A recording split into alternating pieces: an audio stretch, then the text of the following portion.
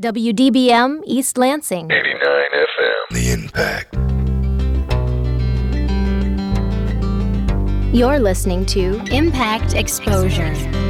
Exposure gives a voice to our community and provides a forum for discussing the relevant issues of today. Broadcasting from the campus of Michigan State University, this is Impact Exposure.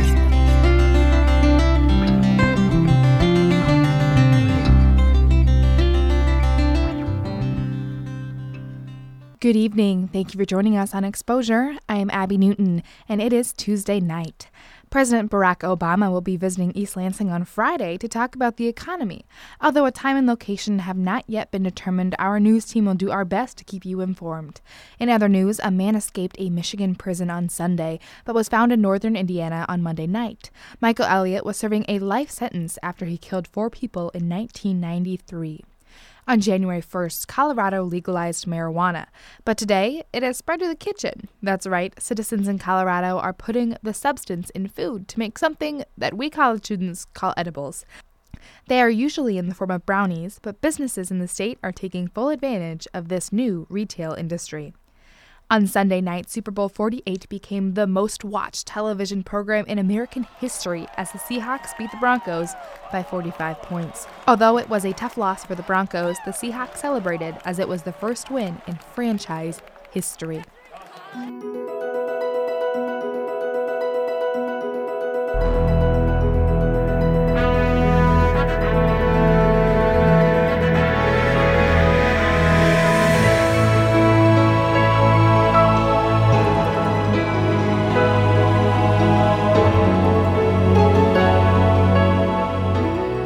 Welcome back. I am Abby Newton. Tonight we will be talking about a weight loss show that will be casting in Detroit and a new project at the Broad Art Museum. Also on Exposure, we will delve into the topic of the cyclotron. Our reporters will bring you stories about a popular restaurant in Lansing, and we'll be assessing our New Year's resolutions. Lastly, I talked to 2 of our directors here at Impact about a unique food challenge they did last month. You're listening to Impact Exposure. For more variety than you'll hear on any other station, listen to the Impact Primetime, where you can find a different specialty show every night of the week. Friday nights at 10 p.m., get ready for The Mechanical Pulse, where we're spinning all the house, trance, drum and bass, electro, ambient, and remixed music you need to get the weekend started. You'll hear live interviews and DJs spinning straight from the Impact Studios and the best new music on the scene. So tune in every Friday night at 10 p.m. for Mechanical Pulse. Only on 88.9 The Impact. Have you ever considered donating your blood? If not, perhaps you might reconsider. By the time this announcement is through, 15 new people will need blood. In fact, blood is needed by 1 in every 10 hospital patients, and there is almost always a shortage. There is no substitute for human blood. It cannot be manufactured. It can only come from those willing to donate. To learn more or make an appointment, visit redcrossblood.org. Reconsider blood donation. It's about life. Now back to Impact Exposure.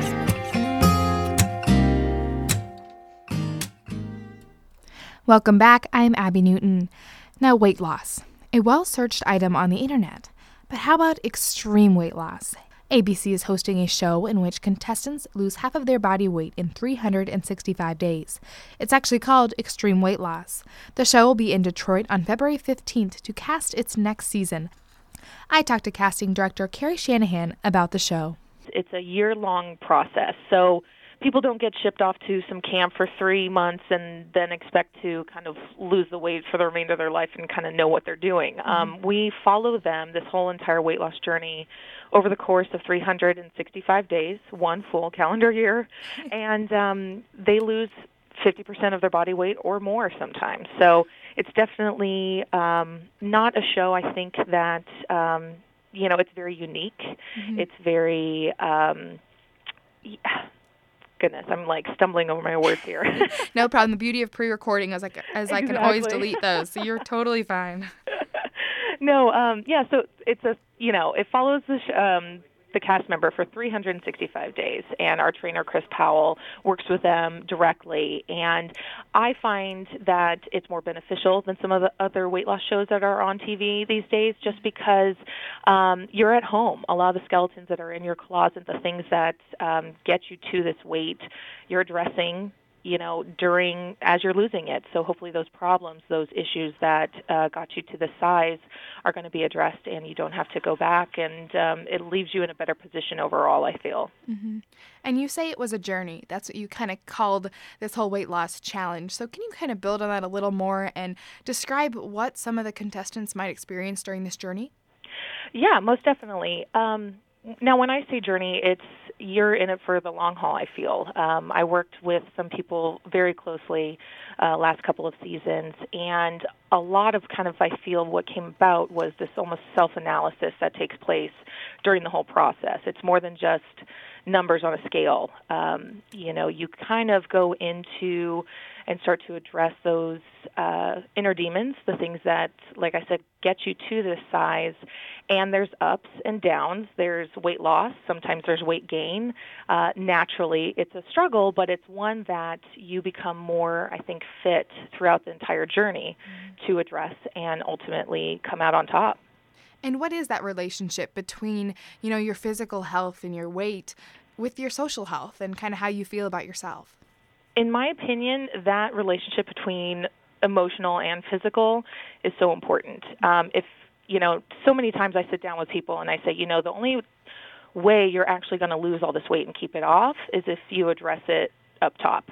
Meaning, you start to be a little bit more reflective of the decisions you make when you're making them and how it's affecting your physical health. Not only that, you kind of start to realize the real reasons behind maybe why you gained the weight, the real reasons behind why you want to lose the weight. And sometimes those reasons lay dormant for a long time, and people start to, I feel, really open up throughout this entire process. Mm-hmm. And looking at the process, one of the leaders of that process is, again, the trainer, Chris Powell. What's he like? And if people do go on the show, what are they, what might they experience, we'll say? Well, what's interesting, I feel, about the show is Chris, genuinely, what you see on TV, that is the person he is. He's very caring. He's very giving and very understanding of the struggle itself.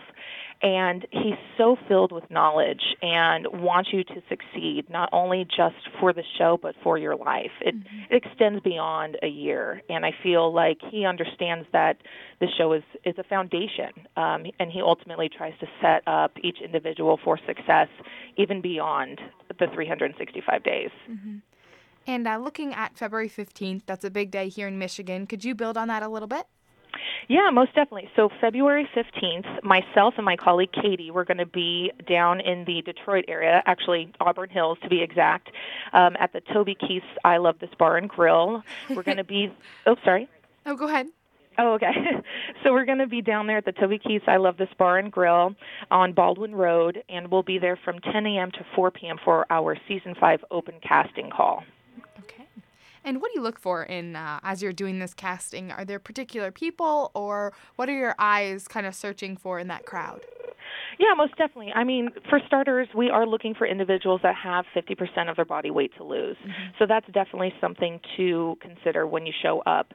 Additionally, we want the people that are there to change. It's more than just, I want to look good in this dress, and it's more than just the superficial. It's, I need this. I want to get my life back on track. I want to feel good about myself, both physically and mentally. That connection is still there.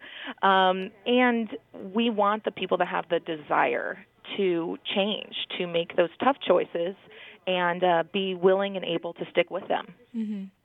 And for people who are watching this show as it, begins to develop in the future, what do you think that they will take away as audience members? I feel what's so great about the show is that we actually have a very diverse cast. Mm-hmm. And even when I watch the show, I relate to each one of them in certain ways. They all come from different walks of life, all struggle with their own personal issues, and all go about them in different ways. So each episode offers, I feel, its own diverse bag of tricks and things to kind of be aware of, not just in weight loss, but I feel like sometimes in life itself, there's so much that you could take away from each episode and each individual. And my last question, Carrie, I always like to kind of end on a fun note as well as a little get to know you for the interviewee. And so this is a health show, so I started thinking about what I wanted to ask you. And I decided to ask you, what is your favorite healthy food and what's your favorite kind of guilty pleasure food? Oh, favorite healthy food. I do have to say I'm a big fan of kale. Really? Kale? It's actually something that's grown on me, and not something that I thought I would like, but definitely after, working on the show and actually being around, just the different varieties, it kind of opened my mind to a lot of new things. So that being one of them. Guilty pleasure, I'm still a big fan of the mac and cheese. I'm not going to lie. Kraft, like in the box, or homemade when it gets gooey really mac bad, and cheese? maybe. Oh, that's great. Well, again, you can tune in, or you can head to Detroit on February 15th if you're interested in being casted for the Extreme Weight Loss, a 365-day challenge to lose half your body weight. Again, like Carrie said, it's more than just a TV show. It's definitely a journey. So with that, thank you so much, Carrie Shanahan. I really appreciate your time. Thank you. People dying when it's time to lend a hand to life, the greatest gift of all. We can't go on pretending day by day that someone somehow will soon make a change. We are all a part of God's great big family, and it's true, love is all we need. We are the world, we are the children, we are the ones who make a brighter day, so let's start giving. There's a choice we're making, we're saving our own lives. It's true, we'll make a better day, just you and me.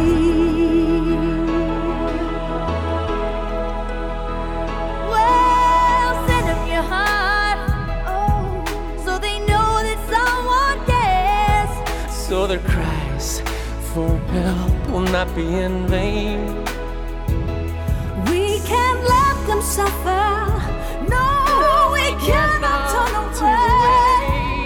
Right now, they need a helping hand. No someone lie. We are the children. We are the ones who make a brighter day. So let's start giving. Oh, there's a choice we're making. We're saving our own lives. It's true, we make a better day, just you and me. When you're down and out and there seems no hope at all. But if you just believe, there's no way we can fall. Let us realize all that change can only come when we stand together as one.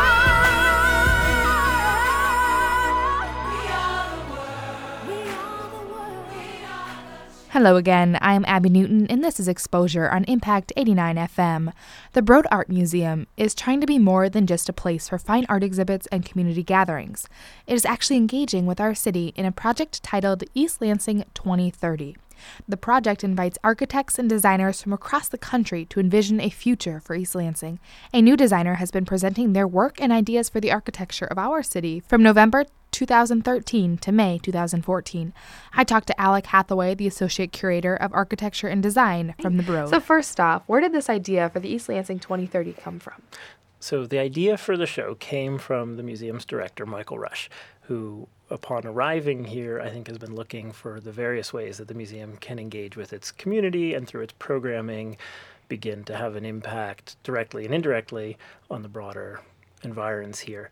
For an architecture and design show, his stroke of genius to me was to set architectural projects in the community so that we're both trying to engage the community that's already thinking about real projects and the real growth that the community will undergo, and also connect that back to something more abstract, which would be an exhibition about architecture and design. So we have two angles to bring together in the project. And you say this project is a dream to you. Can you explain why that is so? Yeah.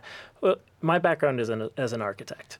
And so as an architect, you're always looking around in broader society and looking for ways that what you do can make a difference, how it impacts society, how society understands the act of design, how what you do impacts the people beyond those people that are the clients hiring you to design a building, in my case.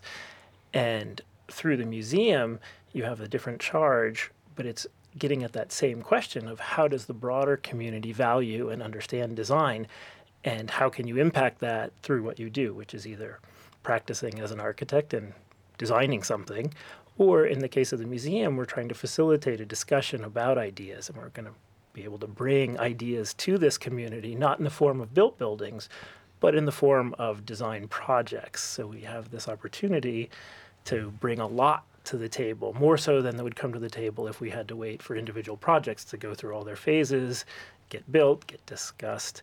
We can sort of quickly bring a handful of practitioners who will think about this as though they were real projects, but then in short order provide us something that's also visionary that may then turn around and impact something that we do in the real world. And it seems like East Lansing and Lansing have been working on these projects and are seeking solutions to some of these projects. Yeah, if you try to keep track of all of it, your head will spin.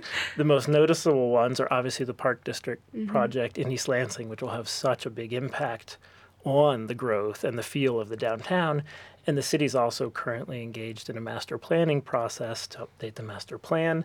There's broader visioning and design planning for the Grand River Michigan corridor and into Lansing as well. So the timing is really fortuitous for us as a museum to have all this going on in the real world that we can connect to and hopefully contribute to, but from our own sort of unique perspective. Sure.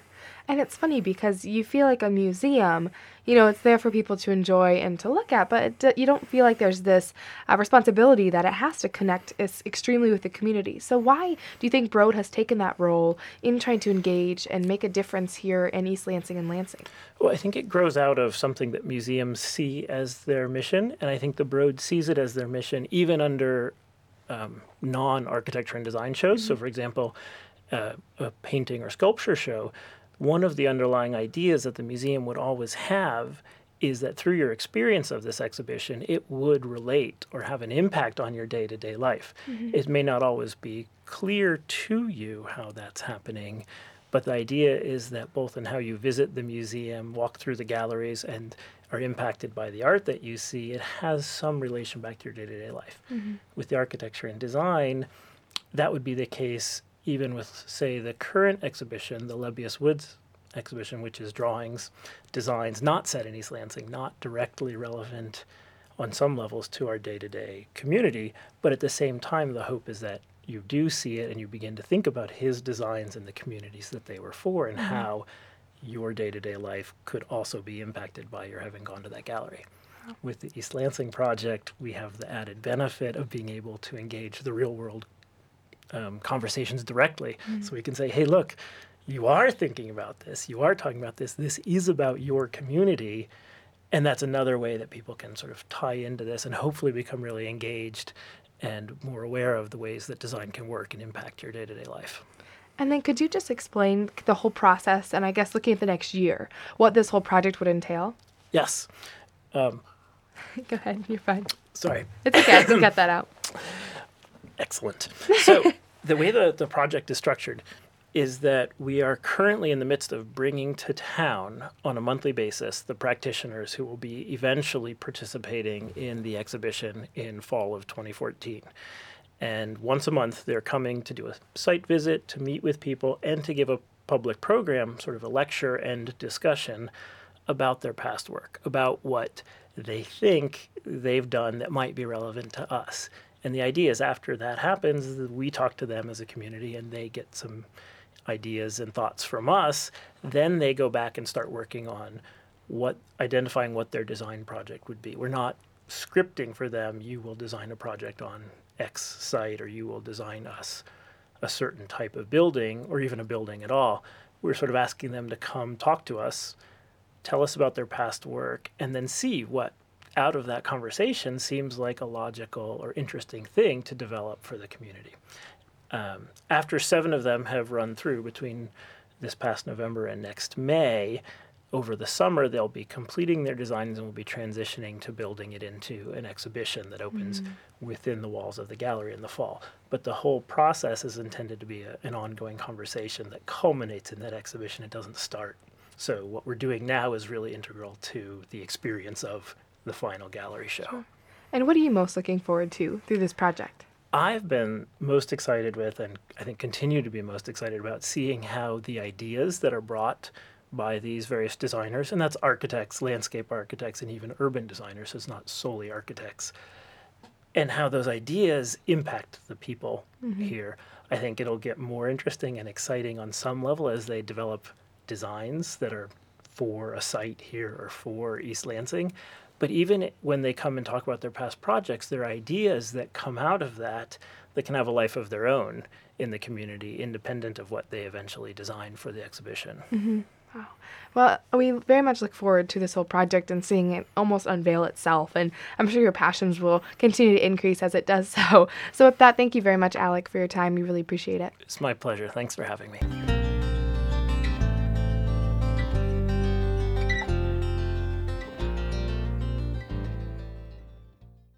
Michigan State University has recently become known as the place with that giant spaceship museum and this big thing called the cyclotron.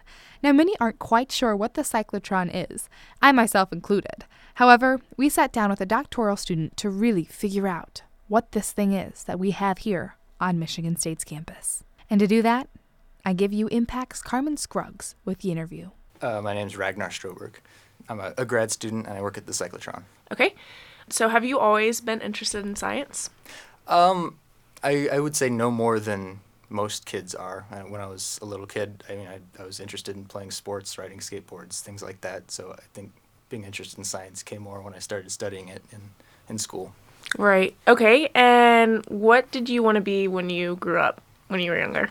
When I was little, I wanted to be a pro basketball player. It didn't work out because I'm 5'10" and not very good at basketball. But and then I wanted to be a rock star, and that didn't work out either. But I'm still working on it. You said you did undergraduate at... I went to school at UC Berkeley, yeah. Okay, and then you came to MSU for grad. Mm-hmm. Okay, and why did you choose MSU?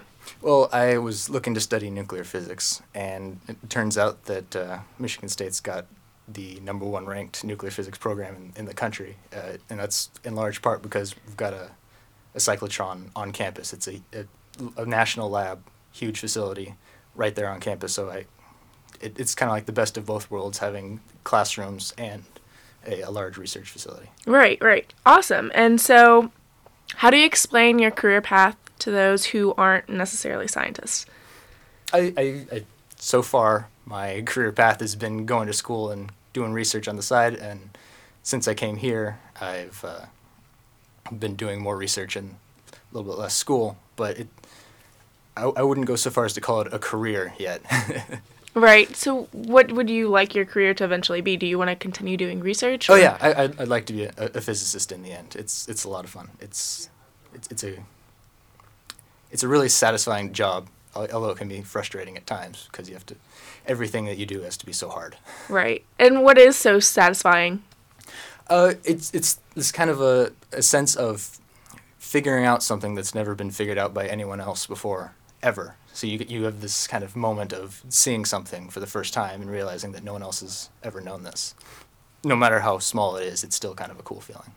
What really is the cyclotron at MSU, like in layman's terms?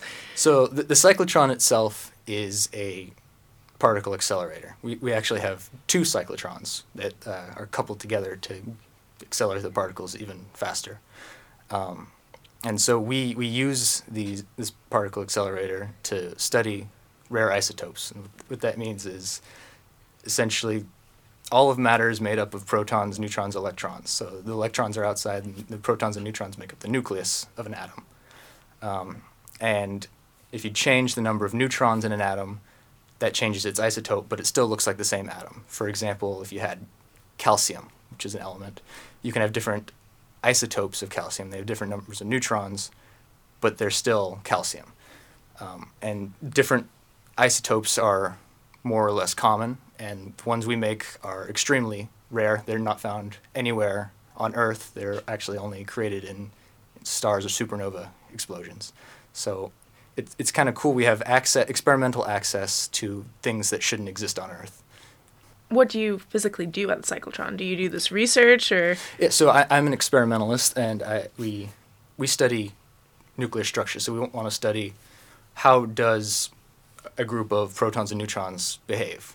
What are its properties, and what happens if we say add a neutron or take away a neutron, add a proton, take away a proton. And so what we physically do is we take we go to the cyclotron, we have an accelerate some isotope, whatever isotope we choose, and then collide it into a target. We usually just use a chunk of beryllium metal, and then look at what comes out. And depending on what detectors you have around, you can learn different things about these reactions. But it's variations on that theme. Something interesting is that you were on the Business Insider's list for most eligible bachelors and bachelorettes in science. So why do you think you were selected? I think it was probably laziness on the part of the selectors, because, I mean, you can look across the hall from me and there's more attractive people. But I think there was a recent article that involved me on Scientific American, and the search people probably found that and didn't look any further. Okay, and have you been treated differently? On the whole, no.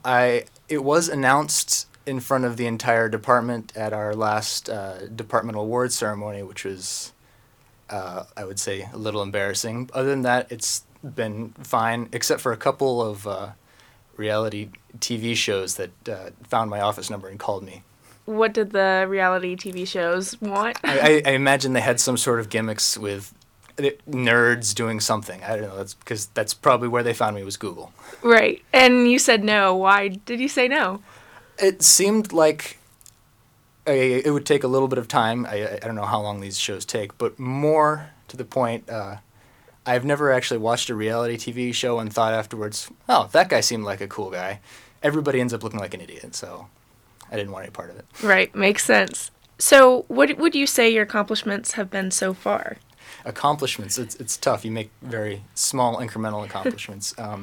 So, I mean, I've published a couple of papers on nuclear structure, nothing like world-changing or earth-shattering. I'm still working on a couple stuff here at the cyclotron. But I would say that the thing that I've accomplished here that actually did the most for us is probably only important to a handful of guys. But because we have gamma detectors, these gamma detectors need to be kept under liquid nitrogen at all times. They have to be kept cold, round the clock all the time. And so grad students in our group, we trade off weeks with this pager. It's a beeper, and we have to carry it around 24 hours a day, and whenever it goes off, you have to come into the lab and fix whatever's going wrong. And this is kind of annoying if, for example, you bike to work and it's the middle of winter or what have you, especially because there's sometimes false alarms.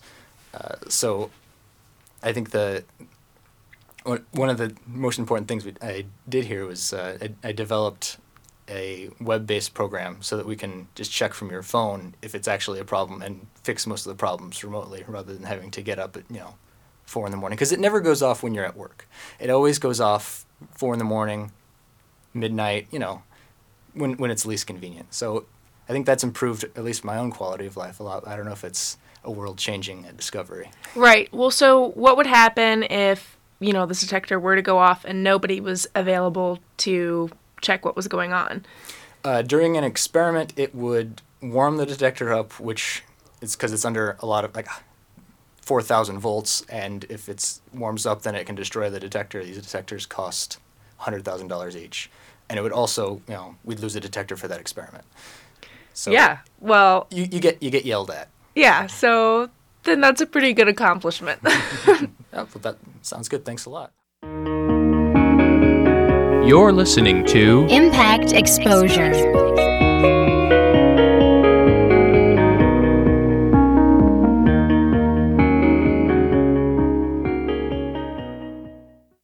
It's Abby Newton still here on this fine Tuesday evening on Exposure. Now, there's a quaint restaurant nestled in a neighborhood on the outskirts of Old Town Lansing. It's called Golden Harvest. But to residents, it's more than a restaurant. It is a landmark, a staple, a place unique in food, spirit, and culture.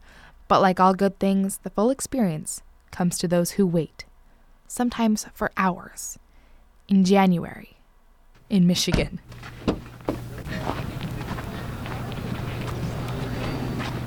I'm Kristen Gervais. I lived in Michigan for 2 years, so I would say it's probably about 20 degrees. It snowed a lot last night, so it's pretty cold. I mean, we've waited in the cold when there's a line that's a couple hours long, so it's totally worth it. My name's Freya, and I'm one of Kristen's friends. We met at work, and so we love this place. I live just up the road. I looked at it. You can check again if you want, but I don't see any tables, so okay. We'll be waiting.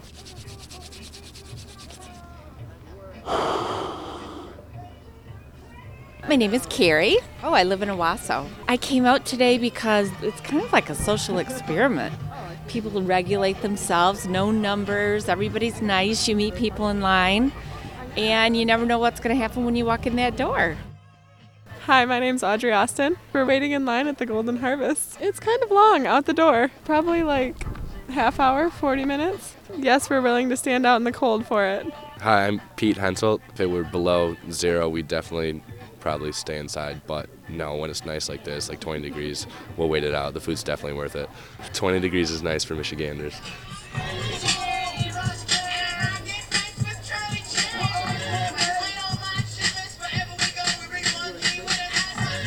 That Golden Harvest waiting experience was brought to you by Impact's Gabriela Saldivia.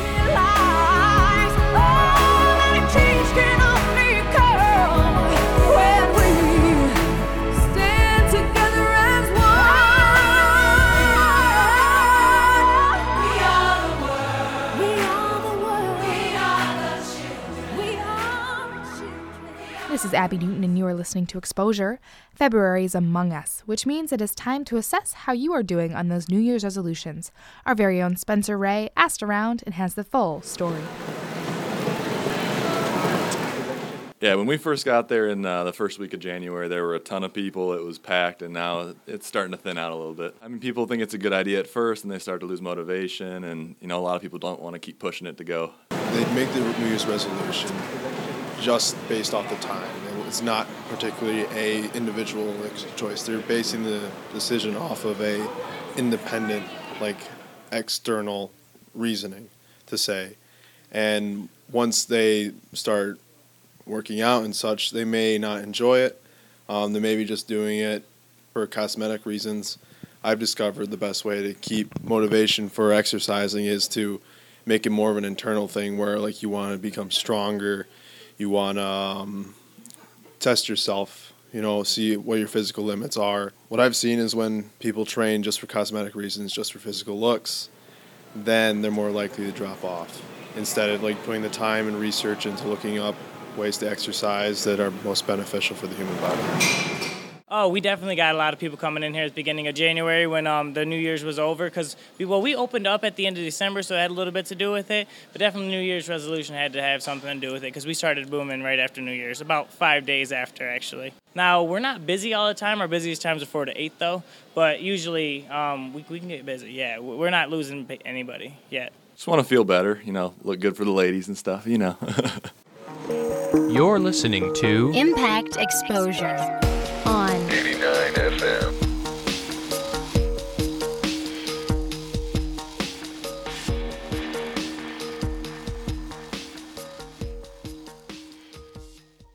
You are listening to Exposure, and I am and always will be Abby Newton.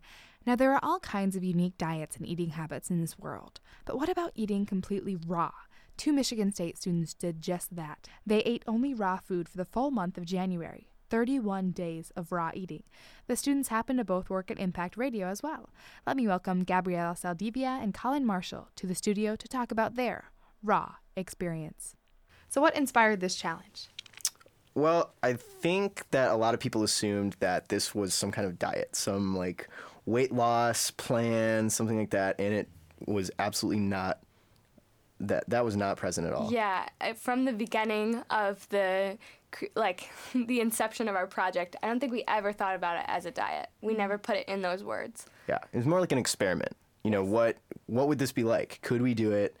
How would it make us feel? Would we need less sleep, more sleep? Would we be tired or energized? Mhm. What would it be like? Yeah, we kind of wanted to do something that would test the boundaries a little bit, like figure out if was this possible. And as well as this being a personal challenge, it was also something we wanted to make a blog, and we wanted to post content every single day and kind of explore the greater issues surrounding food that we had talked about, that we had ourselves discussed, but we weren't sure if there was a medium that we could kind of express all of this in. And we found that through our blog. We talked throughout the month we interviewed people, we discussed documentaries and articles that we found. We posted photos and did personal reflections, and it just became this thing that was even greater than our challenge. As I was reading the blog, I saw kind of two things. There was one documenting on how you felt and what you experienced, and then two, kind of how your thought process changed in terms of talking to those people, in terms of thinking about the global issue. So during the interview, I'll kind of explore both ends, and so we get a nice comprehensive idea. So first, starting with yourselves and how you felt physically, mentally, emotionally even. You know, was it what you expected in terms of the food you put in your body? Was that a direct relation and correlation to how you felt and what you exuded outside? Definitely. Throughout the month, I did not expect to be so affected.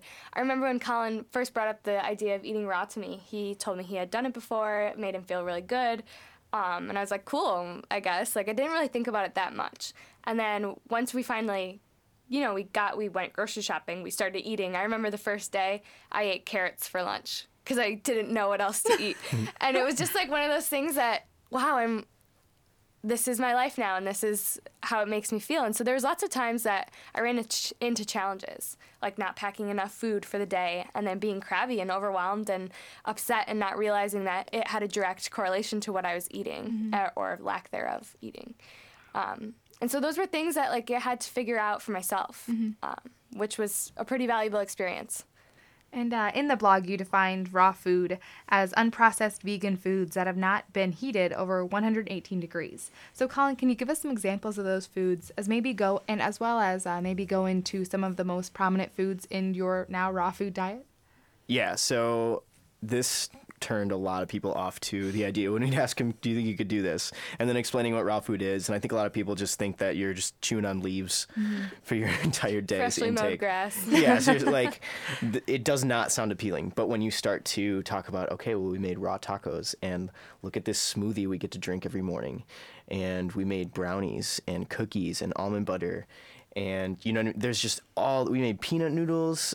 There's tons of stuff that you would never guess is raw, or that you could make from raw food. A lot of it was processing things into sauces or creams. Baby food. Yeah, it's like glorified baby food. But it was really fun, learning new recipes and discovering that you can do this with all of these kind of obscure ingredients and turn it into something delicious. That was pretty exciting. And I think that we turned our friends and family on to some of the food, too. Making food for my parents and family was, a really fun experience for me to hear them rave about, oh, my gosh, the gazpacho you made, can we have that all the time?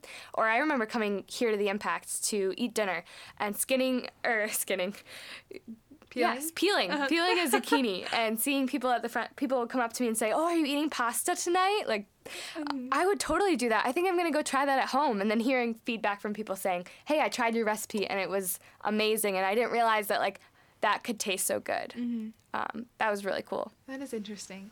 On day one of your blog, you kind of talked about what you'd expect from the whole experiment or challenge. And part of that was excitement, overwhelming excitement, but then also a little hesitation. And Gabby, you hesitated in a sense where you were nervous as to what would happen if your friends invited you to lunch, or how would you engage in the social atmosphere of food. So how do you feel you handled that? Yeah, that's really funny that you bring that up, because I had that was my biggest fear, and I was worried and nervous, and then throughout the month it didn't really affect me that much.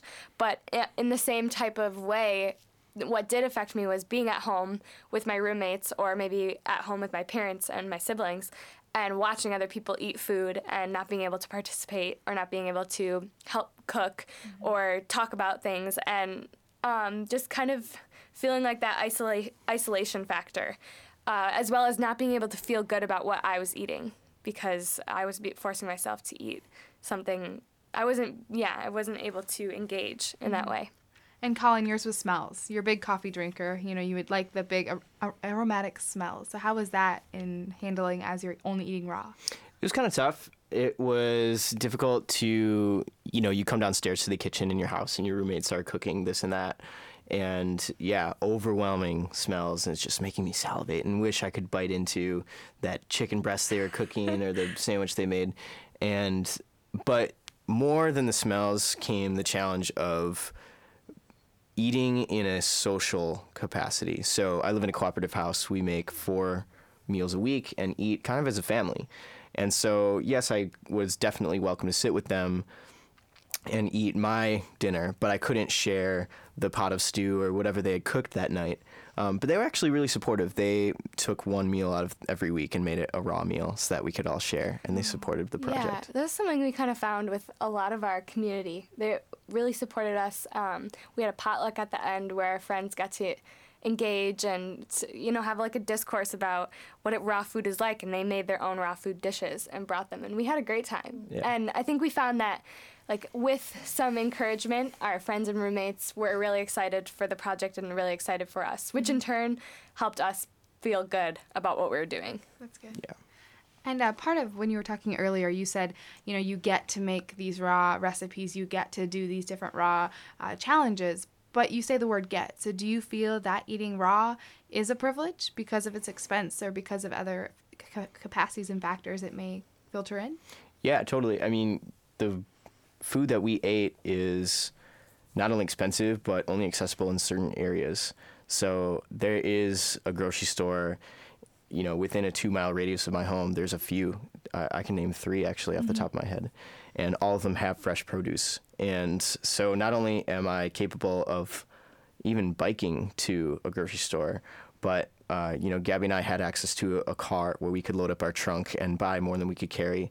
We also had the income to, dispense on racking up a grocery bill that costs maybe sometimes as much as $70 to $100 strictly on produce. Wow. Per week. Yeah. I spent $473 over the entire month. That's just myself. And what's your usual spending a month on groceries? I would say I probably spend around $60 a month in a normal month. Wow. So it's a significant spike.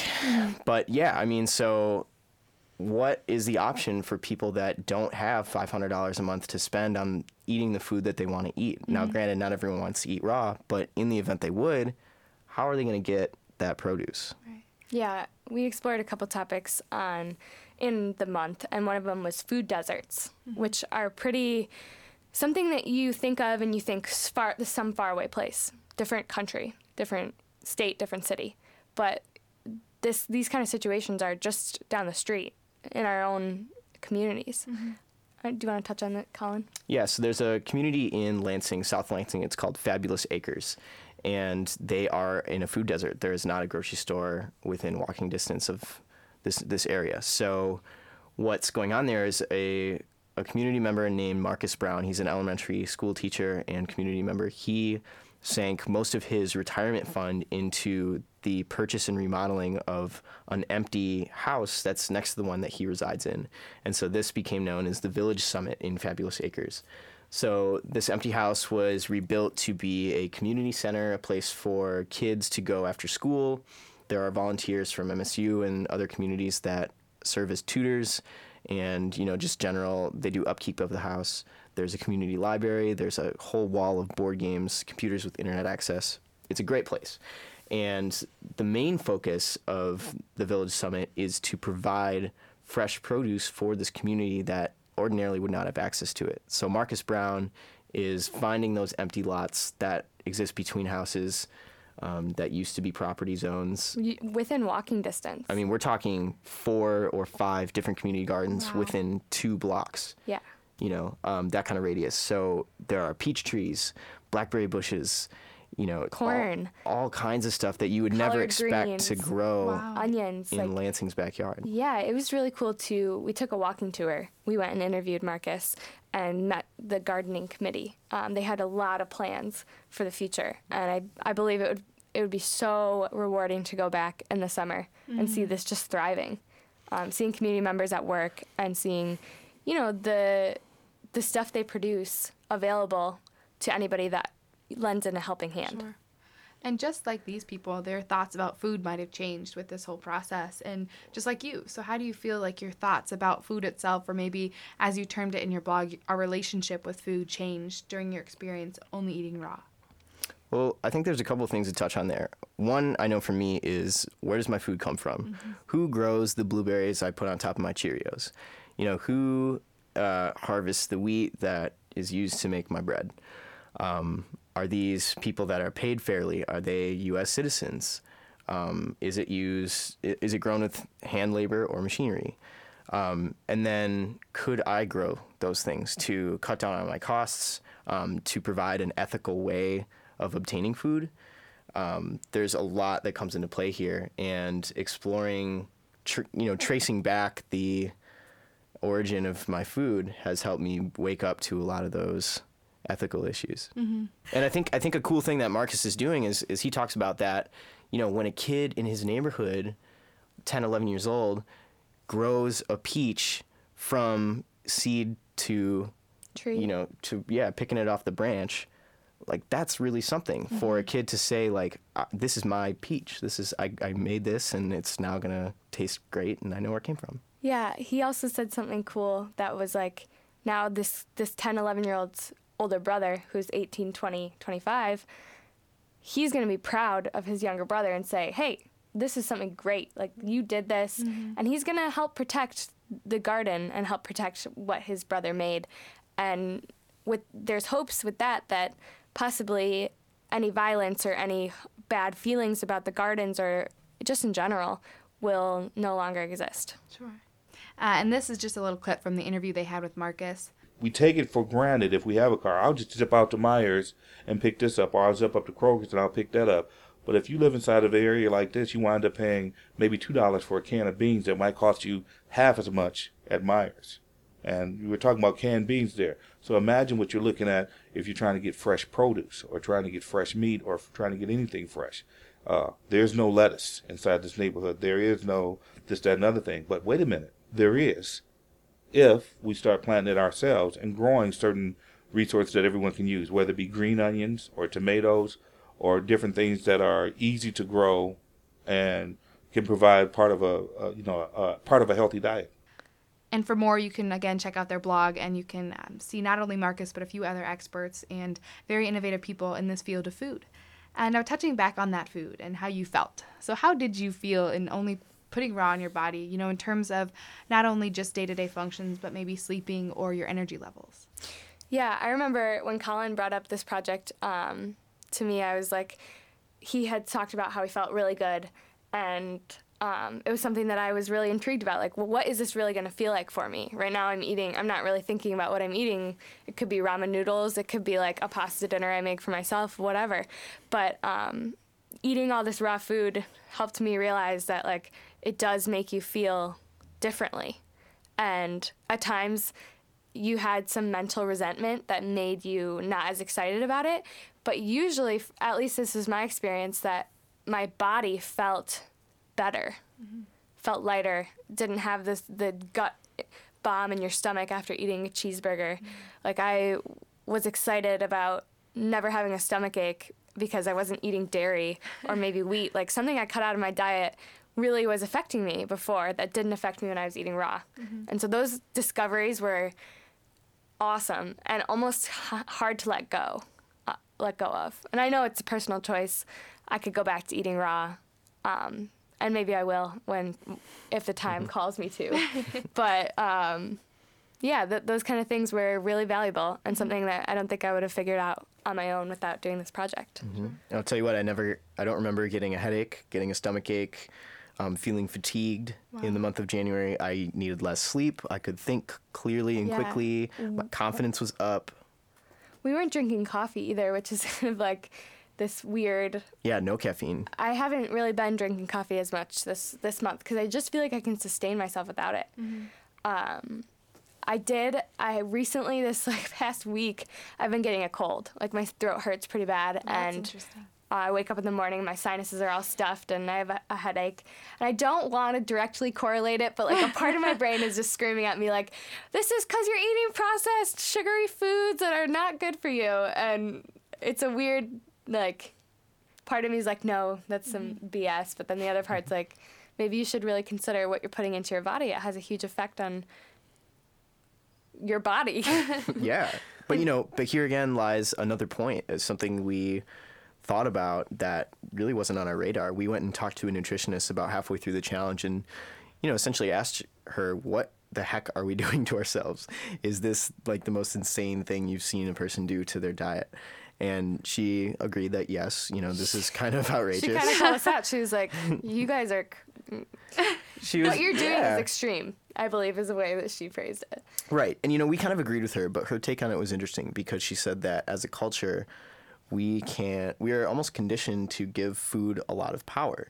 There are tons of ads everywhere about like, here's the diet that'll work for you, the Atkins, like diet pills, watch your calorie intake. There's nutrition facts on everything. And she said that's kind of missing the point. By doing all of that, we're giving food a lot of power. We're letting food dictate our entire being, the way we feel about ourselves, the way we look at ourselves in the mirror.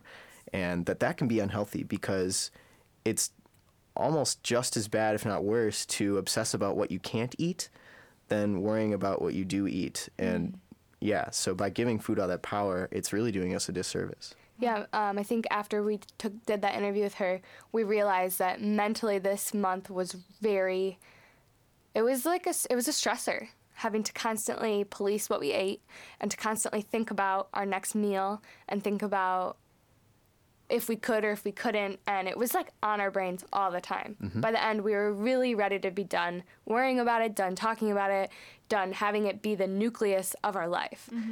It was a little bit stressful. We got through it though, which is pretty amazing. Like it took some strength. It was a lot of extremes, like extreme cost, socially, financially, and then extreme benefits of physical and mental alertness and energy. Yeah. Definitely.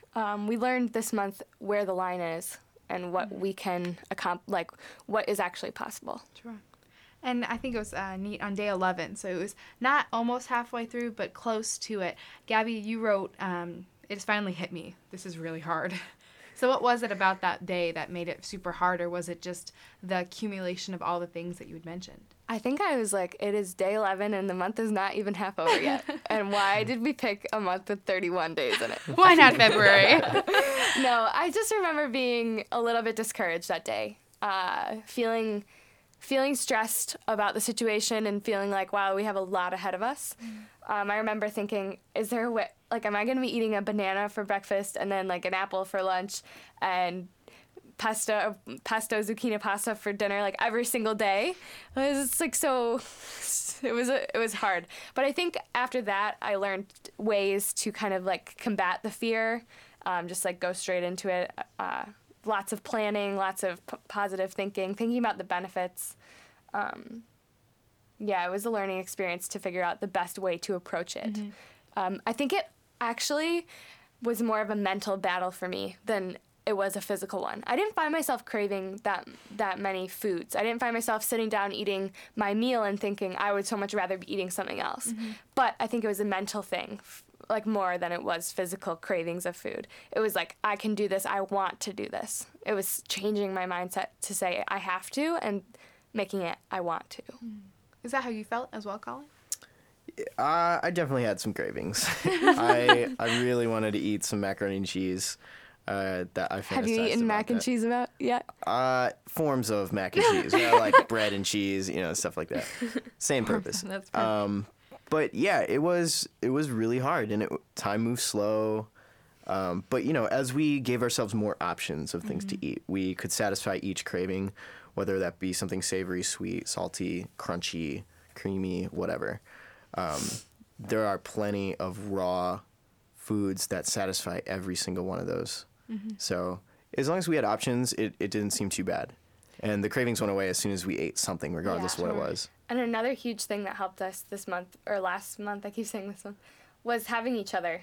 Like having someone to rely on and someone to keep accountable and someone to be like, hey, what did you have for, I think we would be like, hey, what'd you eat today? Yeah. Just as like a touch-based thing, like someone on your team. It was fun to have someone to count on that was there to support you and say, hey, you can do this. Like if I'm eating carrots for dinner, you can eat carrots for dinner. Right. You know. And speaking on that point, another day later, it was in the 20s. I'm not sure exactly which day, but you're so good at you keeping track of all my days. I'm working on it. I looked at it and I saw Gabby's entry. It said I cheated, and I looked down and I saw Colin's entry. It said I cheated. It was definitely in sync in that way. But what happened on that day? Well, do you want to tell your story? Yeah, I can start. I was kind of the instigator of the situation, I believe, and I think Colin's was a chain reaction off of mine. But basically, I was at a social obligation with my dad. He was getting an award. He was getting recognized for an award for his work, and it was at the Kellogg Center Banquet Hall, and they're pretty notorious for doing it up with cake and pop and like your main dish and a lot of bread. And actually I noticed the butter pads had like little Spartan heads on them, and I was like looking at it like, oh, I don't want to eat that. But anyway, we had requested to get the vegetarian, or I think my dad even asked for a raw meal for us to eat together, and that was really nice, and I was very appreciative of that, even though I did tell him, like, Dad, I can eat at home before, but he wanted me to have the experience. So we get there, and everybody else is getting their food. It's like chicken and mashed potatoes and sauteed veggies, and we're the only two vegetarians in the place. Vegetarians in quotation marks, of course, raw foodists. So they bring us out the vegetarian option meal, and my heart just sank because it was a big plate full of rice on the outside, and then in the middle was like this big sauteed tomato or like roasted tomato with sauteed vegetables inside.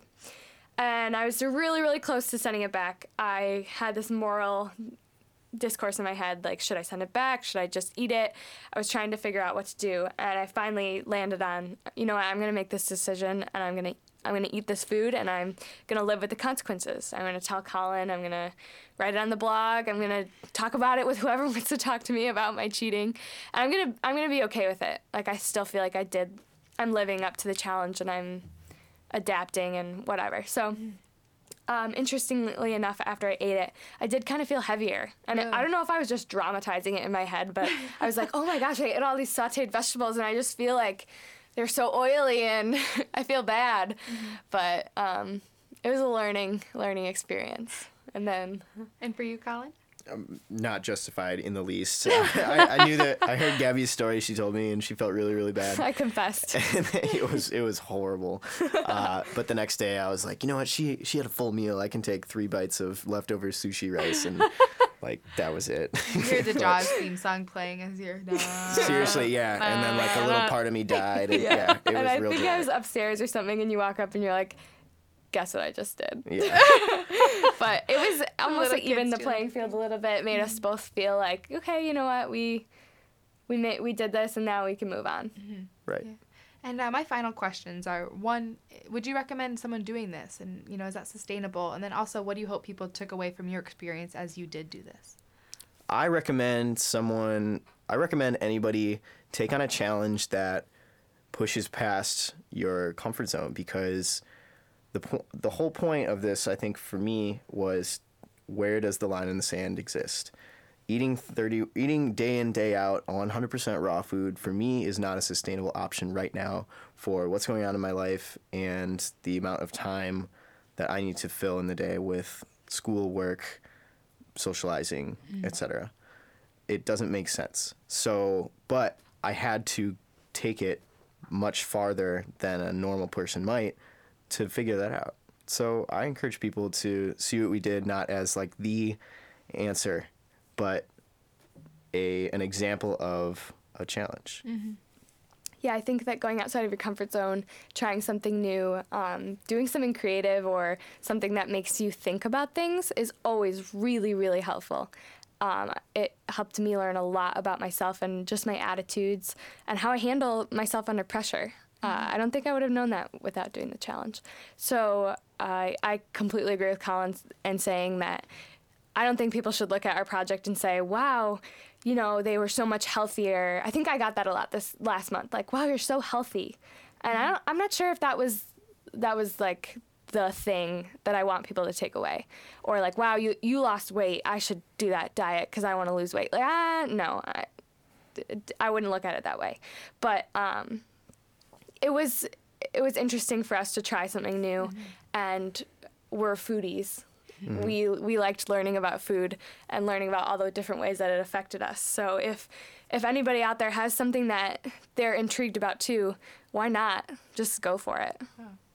Well, Gabby and Colin, again, I appreciate your time, and I think you, as well as everyone else, will continue to kind of go forth and learn about food as well as their other passions. So with that, thank you very much. Thanks, Abby. And the raw food blog is 31daysraw.tumblr.com, and 31 is the numbers, 31. Thank you. With that, I conclude Exposure this evening.